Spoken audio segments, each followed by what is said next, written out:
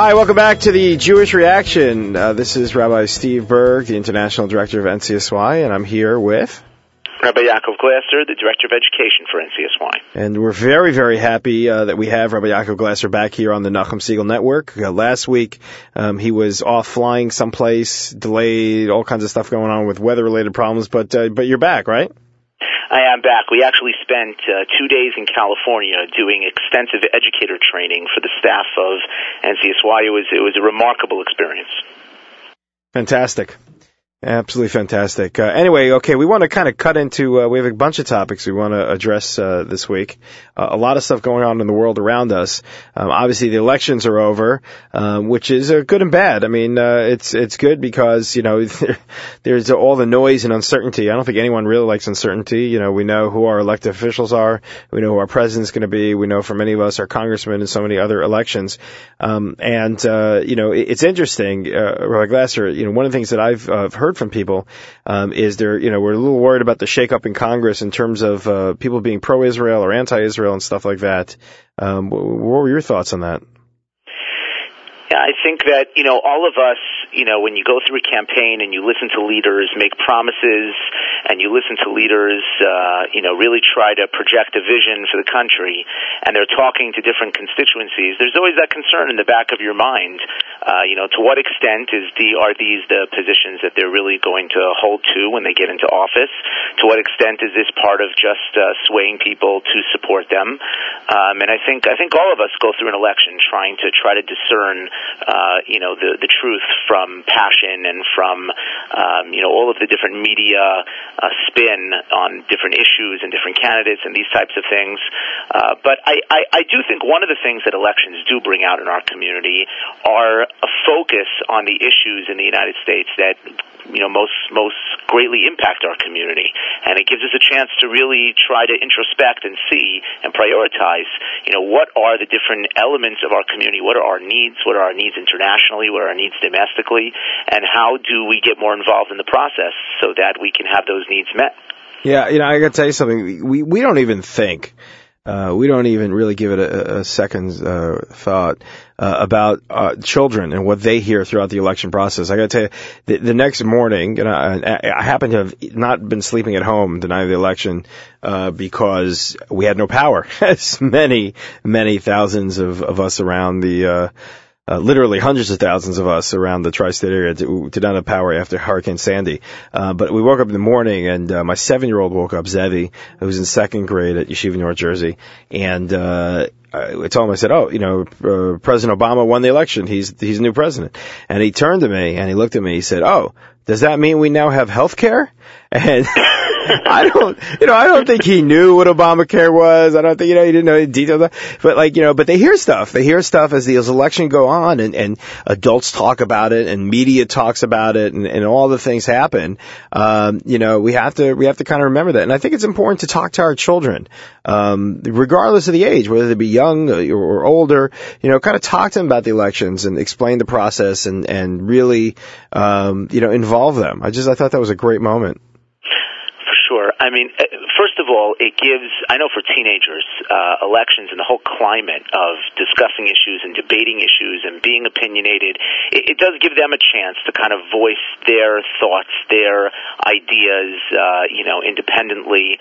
It's something that should be nurtured because, you know, it helps them in terms of thinking things through for themselves as they develop as individuals. But I think one of the other aspects that you're alluding to that I think is incredibly important is the amount of cynicism that sometimes develops around election time, both towards the electoral process and towards, you know, some of our leaders and towards our system in general. And that's very dangerous because, you know, our children, every generation that grows up in this country, you know, just takes it more and more for granted that we have a voice and the whole notion that the commander-in-chief of the most, you know, sophisticated military in the world is going to transfer power from one person to the other peacefully is a remarkable thing. in the history of the world, and something that we shouldn't take for granted as a community. And I think it's important that as we get passionate about the issues, and as we certainly all feel strongly about who those leaders should be, that we project a sense of hakaras hatov, of appreciation and gratitude for the opportunities that we have to live in this country. I know that at our NCSY programs, we distributed a letter that was written by Rav Moshe Feinstein about how important it is to vote in the elections. And one of the things that we told the kids is, here's a man that grew up and really developed in communist Russia with no rights and with no opportunities. He had to flee the country because they were trying to execute him and his family. And he understood what it meant to be able to build Torah and to build the Jewish community in a place of freedom. And there's nothing that brings out those values and those opportunities more than an election. Yeah, I could not agree with you more. And I got to tell you something. Even let me take it a step further. One of the things I've been hearing from people, as Jews, our issues are Israel. Our issues are high cost of tuition and day schools and all those things. But over the last, I would say, the 2 weeks with Hurricane Sandy. One of the things I've been hearing, and I experienced it, we in my borough in town of Bergenfield, on the end of my block, we had some down wires. And literally, we were calling PSC&G, calling the township, calling everyone, and everyone's, we're not sure, this, that. It was an unbelievable amount of frustration. When they finally got there, it was like about a 10-minute fix. And it was just so frustrating that I've heard so many people say, we need a bigger say in our town and in our city, to be represented, because, when these things happen, when disasters strike, you don't think about it. When your garbage gets picked up and things are all going okay, you don't think about, what it takes to run a city or a borough or a township or any of these things. When things don't go wrong, that's when you start to get upset. And I wonder if after Hurricane Sandy, we're really going to see a lot more people, Orthodox Jews, really take this seriously and get involved. Yeah, and they can, and we can. I think sometimes we just minimize how much influence and impact we can have. I remember sitting once in an Orthodox Union mission to Washington, and we were sitting in a room. I think we were there together, and there were just senator after senator after senator, and people very high up in the government addressing the group. And I remember turning to the person next to me and saying to them, you realize that most people who live in the United States of America, not only will they never meet a senator, they'll probably never meet somebody who will meet a senator, and here we are, like young guys sitting in this room in Washington, D.C., hearing from all these different people, and, sometimes we take for granted the opportunities that we have to have that voice. And, I want to make mention here, especially since we're on the Nachum Segal Network, that there was another show on the Nachum Segal Network by someone by the name of Rivka Abbey. And Rivka, who is a senior in Central, which is a terrific kid, and at a terrific school. But when I mentioned this a couple shows ago, when we were talking about the 100, kids that she brought to Washington, and the fact that we were able to pick up a phone and get them booked into the White House, from what you're saying, just people being able to walk through, that layers and layers of security and be in that place. It's just an amazing thing. And, I could tell you that, I think the kids really felt something special. But you're right. I think a lot of times we do take it for granted. I could tell you that, I had this close, to be, at the White House for, at a party for Jewish Heritage Month. And, you walk in there, and this is really to Jared Bernstein, the Jewish liaison's credit at the White House. You walk in there, and there is a washing station set up with bread, telling hamotzi, with a sheet next to it, a piece of poster board says, everything is Hasidish Shechita and Pas Yisrael, and, it was all fleischik, otherwise it would have been Cholav Yisrael, but, it was just, you're just sitting here going, oh my gosh, we have the history of being beat up and kicked out of every country in the world.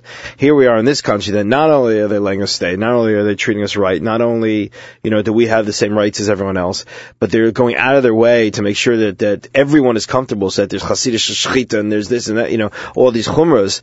Kadosh Baruch Hu is like looking down at this thing. The Almighty is looking down and saying, way to go.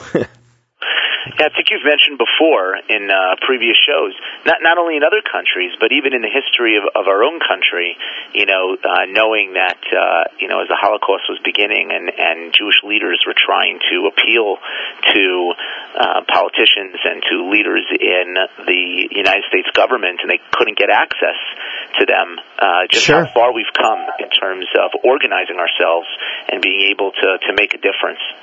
Sure, there's a famous book called Abandonment of the Jews by Dr. Wyman, which basically talks about that, about how Jews got the door slammed in their face, basically, and couldn't have access to government.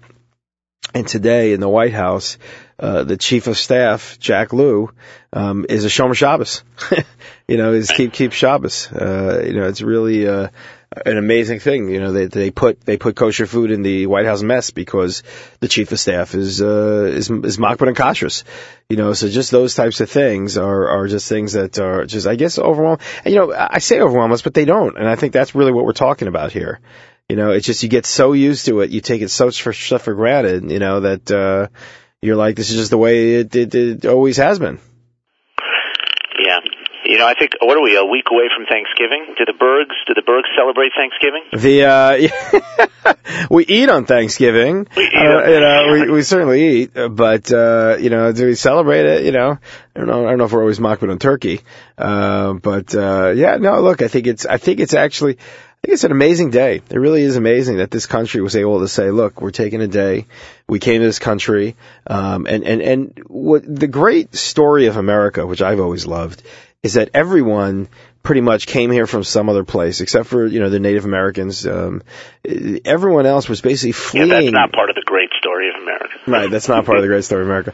But everyone was basically fleeing some type of persecution, something going on, or even, you look at the story, you just had Mitt Romney run for president. The story of the Mormons. The Mormons are persecuted even within the United States, at times.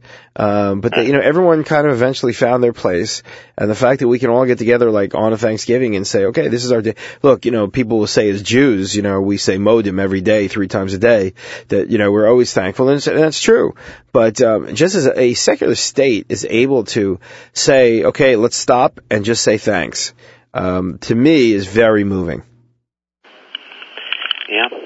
I know that we in our family, we definitely get together and take that opportunity, and I agree. It really, it's part of what makes this country great, and it's part of what gives us so much opportunity, and it's certainly something we should treasure. The one minhag in the Burg family, which has been on and off again, I guess minhagim usually you're supposed to do every year, but it's an American minhag, so maybe it has a different din. But the one minhag that we've gone on and off again, and my wife informed me last night we were going to be doing, is going to see the balloons being blown up on Wednesday night in Manhattan for the Macy's Thanksgiving Day Parade. And for all of you that haven't seen big shriveled up balloons be blown up into very, very large building-size balloons, it's pretty cool. It's great. We have the freedom to do that. You have the freedom to... No, seriously. I mean, in oppressed countries, there are no balloons. There are no balloons. You know it's a beautiful thing. It's a beautiful thing. You remember in California, Burg, both you and I lived for a while in California. Wasn't it the Rose Parade that we used to go watch? Sure, the Rose Parade. Thanksgiving, watch the flowers and the roses. Yeah, I honestly was about to say that I'm not often speechless, but, when you start talking about human rights and equating it with balloons, I'm at a loss. But anyway, I think we're gonna actually wrap up here because we have a lot more to go on the show. But look, the bottom line is that through Election Day and through this country, we have a lot to be thankful for, and it's something that we need to remember on a constant basis. Absolutely. Thank you so much for commenting there at the end. I thought you were gonna go back into your balloon spiel. Anyway, thank you so much, and we will be back soon. Hi, everybody. Steve Savitsky, and today we have a wonderful guest from Eretz Israel, Rabbi Moshe Benovitz, who is the director of the NCSY Kollel, also a Rebbe in Reshit Yerushalayim, and superb educator, and an all-around terrific person who I know very well. And Rabbi Benowitz, thank you for coming on the program. I appreciate it. Thanks for having me, and thanks for the very kind words of introduction. They were, just believe me, if I could have gone on for the full 20 minutes just talking about you, Rabbi Benowitz, it would have been easy to do. So, in the edition that we have coming up of the Jewish Action, which is going to be the summer of 2012, we actually delve into the whole issue of technology, social media, and so on. And you were kind enough to write an article, a really, really wonderful article about it. And I'm sure everyone who reads the Jewish Action is going to enjoy it. Reading it, I just have some questions. That first of all, let's talk about attention span. You're an educator. You've been an educator for a while. I mean, is it really a fact that today the kids just don't have the same attention span that kids had 10, 15, 20 years ago? From my experience, it certainly is the case. Although it's spoken about very often, which can certainly give the you're tempted to say that it's being overstated, but my sense is that it's not being overstated at all. There is a fundamental change, and I don't think it's anything new. I think it's something which has been accelerated, but began with other technological advancements even 20, 30, 40 years ago. People's style of learning and obtaining information was different, and certainly the Internet has exacerbated that, and the personal handheld devices for the Internet even more so, in the sense that people are not used to focusing on ideas or concepts for very long, in the fact that people assume that the information given to them is going to be very easily digestible, that it's going to be readily apparent what it is that they're doing. The notion of working to uncover nuggets of information or insight is a little bit foreign. It's an unnatural way of learning for many of our students of this generation. But that's really going to change. I mean, you talk about Limud Kodesh, you talk about learning Gemara. I mean, the whole essence of learning Gemara is to delve and to dig and to spend time and to understand. I mean, it sounds like we may have some serious problems down the road. There's no question it's an obstacle, and I think it needs to be confronted from two different perspectives. Number one, we're dealing with good people, and we can make the case, and we need to make the case for why that unnatural effort is worth it.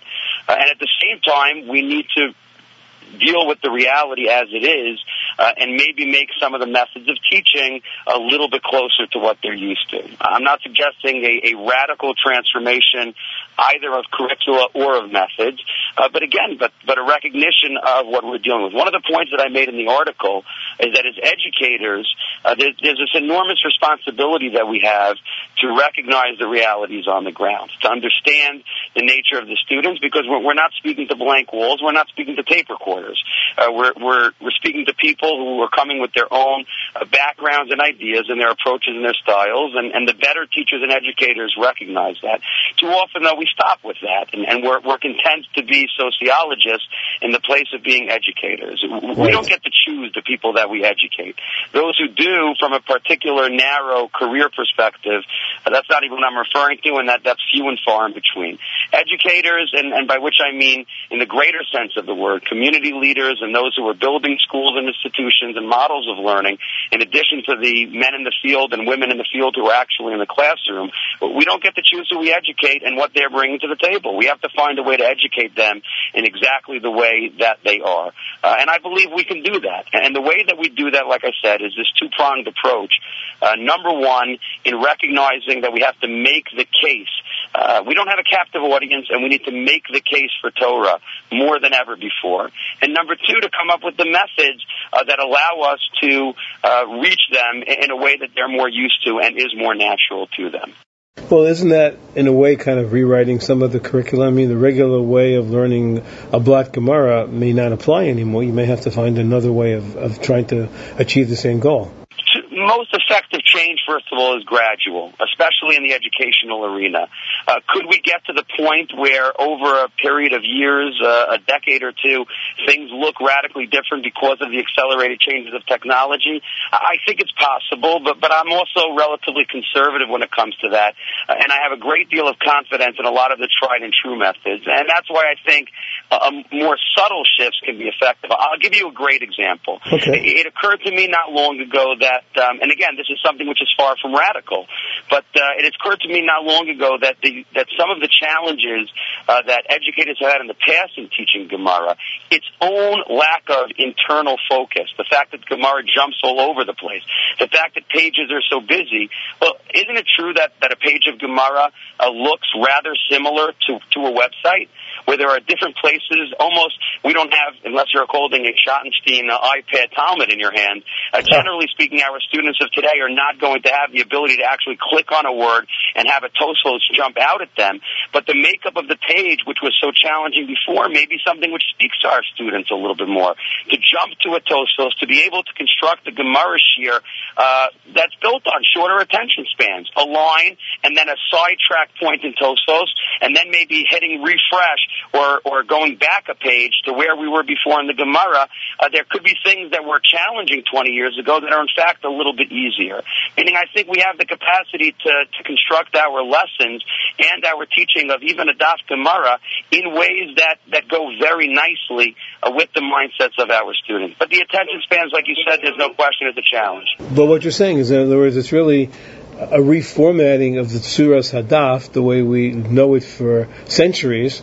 We may have to change that. And, you mentioned the Schottenstein, the iPad, and, we're sitting here now with, it's just a few weeks before the Siyam HaShas, and we know this is going to be a new thing that's going to be unveiled at the Siyam HaShas, and I think it may change completely the way, just the way Sansino changed and Schottenstein changed and now the Internet. I mean, this could be a game changer as far as how people learn Gemara. I think it could be, and I'm not sure that that's a bad thing, but I would like to see, and I think it's realistic to see, it bringing us back to an appreciation, understanding of the pages themselves. I don't think it needs to replace. I think it could be a tool we use to make the tried and true more accessible. And I think that's a very healthy direction to go in, and not an altogether unfeasible one. I think that's a realistic possibility of how things could emerge. And I think what they've done successfully, but I think a teacher can do this with or without a smart board in his own share of a traditional block share of, like I said, you recognize the attention spans. I mean, again, it seems at times, and again, it's more an illusion than reality, but it seems at times that Gemara was written by people with short attention spans. The way in which the tangents pop up on a page, the way in which we have to think, what were we talking about in the first place? And of course, there's a rhyme and a reason to the organization of Gemara, but that's something that could be utilized in teaching that will work well. The original point that we started with the fact that Gemara contains truths that need to be uncovered and require patience, there's no question that's a bigger challenge, because there's no art scroll or iPad in the world that's going to do that. And that's why I mentioned we need to make the case for why that effort is worthwhile and why it's okay to be reprogrammed a little bit in the way that we think. But it's a challenge. But you mentioned in the article, you say, we simply need educators who are up to the task of offering what no game, movie clip, or instant message can deliver: the thrill and deep satisfaction of connection to Torah on its own most sublime level. How do we get those people? They have to believe it themselves first and foremost. It becomes a self-sustaining system. The more people that believe that themselves, the more people amongst educators. I'll tell you honestly, I believe we have amongst many educators not a crisis of competency, but a crisis of confidence. They themselves are wowed and amazed by all of the other both educational and technological advancements and all of the ideas that are out there. And they themselves need to be confident in what they're doing. On a practical level, in addition to recruiting and training better teachers when they're young, it involves in-services and master teachers being involved and giving confidence to teachers. There are a lot of teachers out there that lack the confidence even in the material that they're doing. And sometimes, and it relates back to the point we were discussing a minute ago, sometimes I believe that when you have educators that are bemoaning advances in technology and their students' lack of attention and interest in the material, they're talking about their own crisis of confidence in that material sometimes as well. And we need to give support to those teachers, and we need to educate our students so that they can become the teachers that have the confidence in the eternal truth and relevance of what they're teaching to be able to give that over.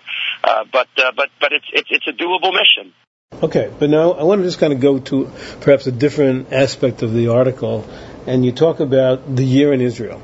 And you say, today, a student can spend a year without a significant adjustment to his social circle, entertainment choices, or cultural framework. So is the year in Israel still so important, or because of all these changes, perhaps it's not as crucial as it was, or not as meaningful as it was? Well, I think we'd have to rephrase the question a bit, because I don't have any hesitation in answering that it's as crucial as ever, but it's difficult to reap the rewards and benefits of the Year of Israel. It's a lot easier for it to be unproductive. I don't think that makes it any less crucial. It just means that having a successful experience with it is all the more challenging. I think the percentage, and there always were people who had more and less productive experiences in the year in Israel, but my sense, and it's a strong sense, and it's not merely anecdotal, is that the number of people who are using the year unproductively, and that doesn't have to mean out on the streets and bars or being involved in illegal activities, just using the year unproductively, is rising and is rising in a frighteningly steady way. Again, I don't think that makes the year any less important, because it's equally unfortunate than it ever was before that it happened. In fact, the Year of Israel, one could argue, is even more important. But we have to deal with the realities that are there. The realities that are there, that students in Israel, one of the secrets to success, and there was more than one, of the Year in Israel 20 years ago, was that you had a captive audience with very, very few alternatives of what to do with their time. And you had an audience that was simply taken out of the milieu that they had grown up in, both socially, culturally, educationally, and was by definition entering something new. And in the excerpt you quoted from the article, I'm stating quite clearly that is simply not the case. The circle of friends does not change. The education doesn't change. It's as important as ever, but it's harder to reap the benefits. There's no question about it. All right. Now, in light of the recent asifa that occurred, where it seems that there is a component in the Orthodox Jewish world that says the only way that we can survive is to really filter this out, or even eliminate it, or pretend that it's not there, because we've got to build these very high walls. And you seem clearly in the camp that says we can and should embrace their potential and direct the momentum they generate towards Torah goals and ideals. I presume you don't necessarily agree, nor do I, by the way, but I presume you don't necessarily agree with that philosophy of where we are today. That's correct, but I say that with a fair amount of reluctance. I understand the alternative point of view and where they're coming from. There's a part of me that's tempted to say, let's build the world's walls higher and try to keep this out, because it's just a losing battle any other way. But I don't think it's realistic, and B, I think we will be turning our back on great potential good. I used in the article, at least alluded to, an example of the fact that just an intellectual curiosity and a fact-checking mechanism that students have access to, the way they process and evaluate information, although not 100% reliable in its own right, I don't think we should be overly cynical, though, about the tools available to our students that are second nature to them on the Internet. And I think that a failure to embrace those tools is going to cause us tremendous difficulties. The fact that statements that were made by their rabbis in high schools in the year in Israel and university 20, 30 years ago could go unchallenged, and a charismatic, emphatic educator could make a statement, and you have no choice but to shrug your shoulder and accept it. That's not the reality that our students have anymore, and we have to find ways to say, let's lay it out there. Let's pursue truth. Let's make statements, and then let's challenge them and use the wealth of information and the Internet out there to see if those arguments hold water. In the Kiruv community, for example, that they're coming to grips with the fact that some of the arguments, historical arguments, philosophical arguments, that, like I said, a charismatic educator could tell a person off the street and who would know better, is checked instantly on a handheld device that's pulled out of a pocket. And if those arguments, do not hold water, then we've done more damage than good. But we need to adjust to that, and we should adjust to that. Do you have an example of that? I'm just curious. If you don't, it's okay, but I'm curious what you mean by that. Yeah, I think there are examples, and again, this is probably beyond the scope of this limited discussion because there are obviously complexities and layers here. But examples like mass revelation at Sinai being the only way possible when you have challenges from other sources, and the fact that Torah seems to have been forgotten in certain periods explicitly in the Navi and the like, and that the chain of the Masorah was not clearly. There is certainly reason to believe that there were times where it was, if not broken, but that it was down to a precious few. That's a challenge to, just to use one example, that mass revelation argument of sorts. In the scientific realm and the archaeological realm, we need to be able to know that there is information at the fingertips of our students that of course we have answers to, and of course we have ways of responding to, but to just throw arguments out there, they're not going to, nor should they, simply accept at face value. Okay, good. No, I think that's great, and I like the way you put in the article how you say instead of putting away your iPhones, take out your iPhones, and now let's verify certain information. Let's utilize the technology today to integrate learning and Torah, that they kind of coexist together. And we have to find ways, because I think, as you say, we've got to be practical about this also. I mean, today, in your handheld device, you've got more information than anyone ever had before in the history of mankind. And how could you expect people not to have it? So they will, especially as the prices go down and more accessible. How could we expect, a year from now, or 2 years, or 3 years from now that it won't work? So we've got to integrate it, and we've got to find the right teachers who perhaps have to be retrained. We have to modify some of our educational philosophy, and we have to deal with this as a tool that strengthens Torah as opposed to compromises Torah. That's where we are today. And that's right. And I think that's great. I think that's really the message that you're really coming across with, which is really a wonderful, wonderful message. So you're optimistic. I mean, I know you're always optimistic, because I know you. So you're always optimistic, but you're optimistic that once again we'll rise to the challenge. We'll find a way to deal with this and integrate it into our world. Torah will rise to the challenge. We just have to let it. We have to find ways to let it impact on our students. We want our Rabbanim and we want the Torah to be the ultimate filter, for it to be the way in which we process ideas, and we have to earn the credibility with our students for it to do that. With more honesty, with a little bit more openness, and with a full understanding of where they're coming from and what they're dealing with. Terrific. Well, listen, Rabbi Benowitz, I want to thank you so much. I want to encourage everyone to read Rabbi Benowitz's article in the summer edition of 2012 of the Jewish Action. And thank you for your thoughts, and I really appreciate them very much, and have a wonderful day. Thanks for having me. We're back with the Jewish Reaction. My name is Rabbi Steve Burg, the International Director of NCSY.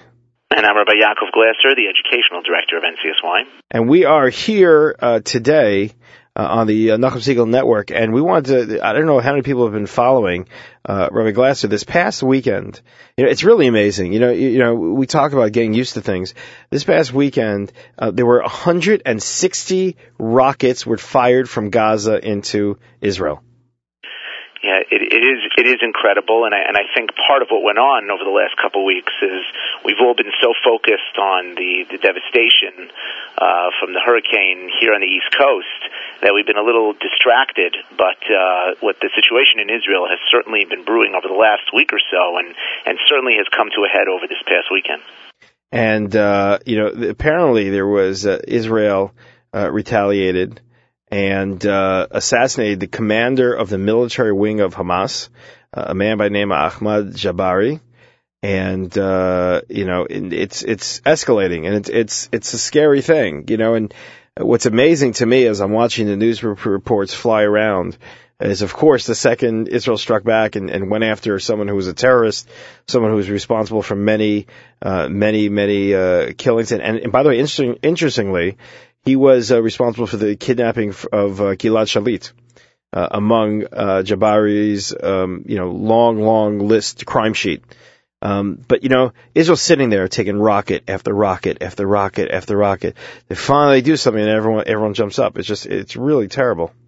Yeah, I think the Prime Minister, Benjamin Netanyahu, was saying earlier today that there's no other country that would permit this type of assault on its citizens and allow it to reach the threshold that we tolerate before responding. And, just sort of imagining, America, citizens of the United States being attacked in this sort of way, and the amount of restraint that Israel shows at great detriment to its citizens and to, its institutions. And then at a certain point, there's a need to push back and to watch the equivocation that comes from the world's reaction, and to watch, the moral indignation that comes. It's very troubling, but unfortunately, it's a storyline that we know well. And what makes me a little bit nervous here is, it's one thing to have rockets versus, airplane missile attacks and back and forth. I'm very worried that this will lead to a ground war where they have to actually go into Gaza, because frankly, it's becoming almost impossible to turn it off. And that's when we start saying major tehillim for our boys. Yeah, and we know that when they did have to do operations like that in the past, it was not without a very deep cost, and 100%. I mean, it's something that we really need to be focused on, and we need to be in terms of tefillah, in terms of just awareness of what's going on, in terms of just within our own communities, making sure that our own officials know that this is a big priority for us. Right. And there were reports that thousands of angry Gazans were chanting retaliation, and we want you to hit Tel Aviv tonight. And then that's what's scary, that it's, it's one thing if it's some fringe people just throwing up rockets, but a very, very, very sad situation there. And then, look, we're going to monitor it, and we're going to daven and say tefillos, and hopefully we'll be able to get to a peaceful solution there. Certainly. I mean, look, one of the things, whenever these types of escalations come up, you just look at the overall situation, and it's so clear that from a natural perspective, these are just such irreconcilable differences and in terms of the situation, and it just really motivates us to point ourselves towards really the only source of resolving this and restoring real peace and enduring peace to that part of the world is Mashiach. Yeah, and you know what, I don't know how to segue this exactly, although it's all military, but one of the things I wanted to talk to you about is what's been going on this week with General Petraeus. Now, admittedly, I'll just say here, disclaimer, I'm a huge General Petraeus fan. I got an email from one of our political folks here at the OU reminding me that I had predicted in 2016 that he would be a phenomenal vice presidential candidate to run on the ticket because of all his experience and what he's accomplished. Obviously, that's not going to happen. But, were you, I was shocked out of my seat. I mean, what were your thoughts? I was absolutely shocked. I think any time these things happen and leaders are sort of exposed in this kind of way, especially when it's regarding this type of moral behavior, there are always two thoughts that go through your head. One is the more personal aspect, just how the humiliation for his wife and his family, and how just even the smallest, in this case certainly a very dramatic decision, but just have to be so careful out there in the world in terms of, and I would really bring this out as a practical, I'm not sure if people are going to focus on this, but I would bring this out as a very practical lesson to be learned from this. The importance of creating boundaries in the workplace and in our outside environment, and that no one is immune or from things that could come up and relationships that could develop, and how important it is, and how our Chazal have really instituted so many of those boundaries between Hilchos Yichud and other halachos that try to make sure that the genders can work alongside each other and together in the workplace, but with a real sense of what's at stake in terms of making sure that those boundaries of sanctity for family and for morality are maintained. And I think that is one very important lesson to walk away from it for everyone. I think beyond that, this is one of the very troubling aspects, that when we have leaders that have just had such remarkable accomplishments. You look at what this individual has accomplished in terms of his military career, in terms of heading an organization like the CIA, and how all of that could really disappear really just in a moment, because of this type of indiscretion. And, it kind of makes you wonder, why would he risk all of this, for something like that? And I think to a certain extent that just sort of brings out the human fallibility that, exists in all of us. And sometimes we like to believe that our heroes and our leaders are infallible, and impenetrable and unassailable. But one of the things we learn from these types of situations is that caution all around. Yep, caution all around. And what was also kind of, to me, amazing was just the role of email in this whole thing. And I find that people will write things in email or in text or in other things that they would not necessarily say or do otherwise, or, it almost gives you, I don't even know what it is, like passing notes in class, and it's really just terrible. And I guess, one of the things I always think about, and you hear people talk about it all the time, is the role of role models, people, do people that are in high profile, and they know they're high profile, and they're ambitious people that want a certain place. Where does the responsibility begin and end? Do you say, look, the guy was a general, it's really frankly none of our business. The guy did, acted like a really terrible person on the side, and by the way, this, forget General Petraeus for a second, Rabbi Glasser, but, this comes up many times with sports, heroes. When there's certain sports heroes that say, look, I'm not a role model. I never asked to be a role model, don't want to be a role model. But on the other flip side is they take millions of dollars, being in a place, and the people that put them there are the young people. Yeah, I think certain people are role models because of the positions they hold, and certain people are role models because it's just inevitable that, I know, I'm sure you struggle with this. I have a son who's very, very into sports, and he's constantly, reading, all sorts of biographies and all these things. And I struggle with it a lot because the biographies sort of paint a picture of the lives of these people beyond just their, athletic accomplishments. And I don't know that all of them live lives that are things we should emulate and things we want our children to understand and to learn from. But I think that even role models in positions, like generals, I think what it gets to is an overall question of judgment. And I think that's what really makes people concerned and nervous. Not so much that it's impossible to be a great general and also succumb to infidelity, but that the underlying judgments that he made that ultimately led to those very compromising situations reveal, certain flaws in character that would ultimately emerge in other contexts as well. You're saying he was irresponsible, if I could sum that up. Exactly. If he was irresponsible like this, he could be irresponsible at leading a war. That's, think about point. One of the issues that's come up is, you get involved in a situation where you compromise your family like that, and the leverage that the individual has over you, in that scenario is very dangerous. This person's this is out of a movie. The person's running the CIA, and now an individual out there has information on them that could destroy, that which is most precious to them. That is dangerous for the country. That does make the individual a less effective, in my opinion, director of a intelligence agency. And I think that's definitely something to take into account. Yeah, yes, it really, really is. But look, we have this, I was thinking, it's funny, like in my mind, I'm like, do we talk about that situation? But there's so many situations. But I guess, you know what? This is a little bit, the Jewish Orthodox approach has been with great rabbis, with Gedolim.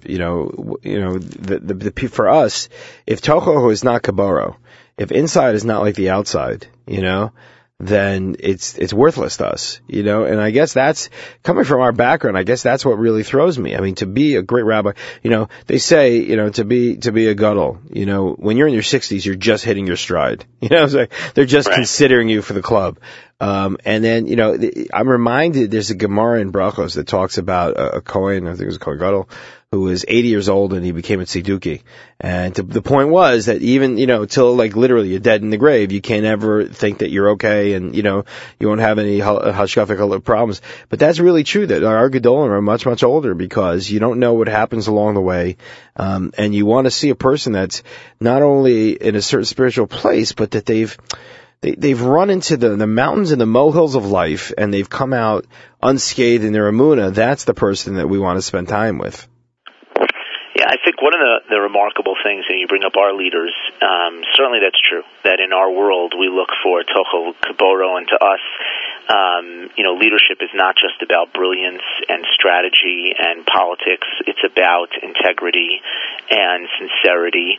But I think the other thing is you look through Tanakh and you also see that the Tanakh is not afraid to share some of the challenges that our leaders have had and some of the mistakes that they've made, so that we understand two things. First of all, that even leaders are human and they can succumb, and that I think both the leaders themselves and those following them don't become so intoxicated with their charisma and accomplishments and larger-than-life personalities that they don't think that they're susceptible to temptation and to things going wrong. And, when we talk about the Malchus, I've heard you speak about this many times at Shabbatonim, the Malchus Yisrael comes from Yehuda, and the Mefarshim say it's because Yehuda was prepared to take responsibility for mistakes, to take responsibility for things that went wrong.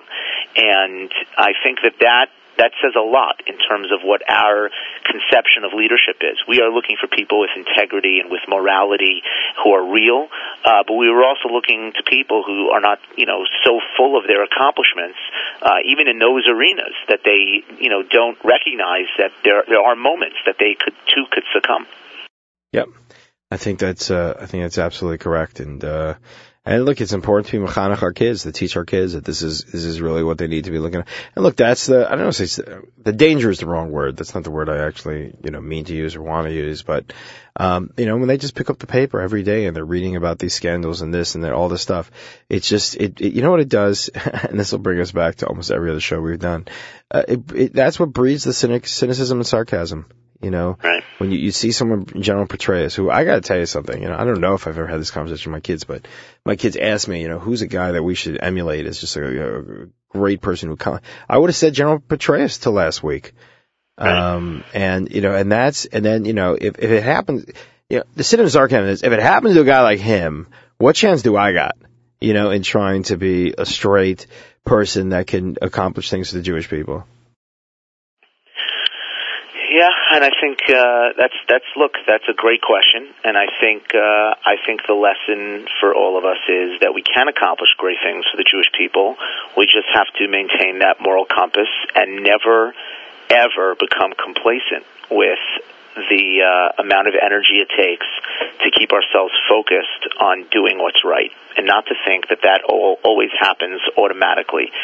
You do what's right in the world and in organizations because you choose to and because you focus on it, and that's why you have mentors, and that's why you have friends, and that's why you have people that check your behavior, and you don't just do what you want.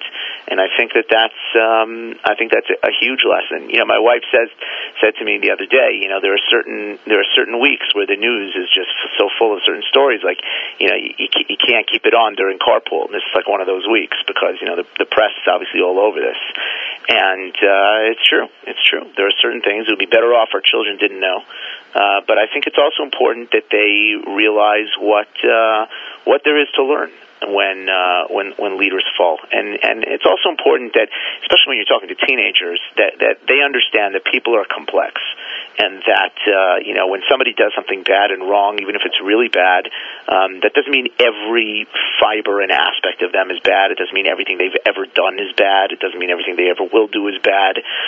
People are complex. And, there are many different factors and we can't imagine the pressures that these types of positions are under, being responsible for tens of thousands of lives, hundreds of thousands, millions of lives, the United States military. And that certainly doesn't excuse anything, but it does, it does help us put it into perspective that as we grow in our own leadership capacity, that we need to focus. Yep. And that really wraps it up for today. I want to thank Rabbi Glasser for being here with us and not being on a plane. It was a pleasure. I enjoyed it much more than the flight into the snowstorm last week. So thank you again for joining us on the Jewish Reaction, which is on the Nachum Segal Network, and we will speak to you next week. Thank you so much.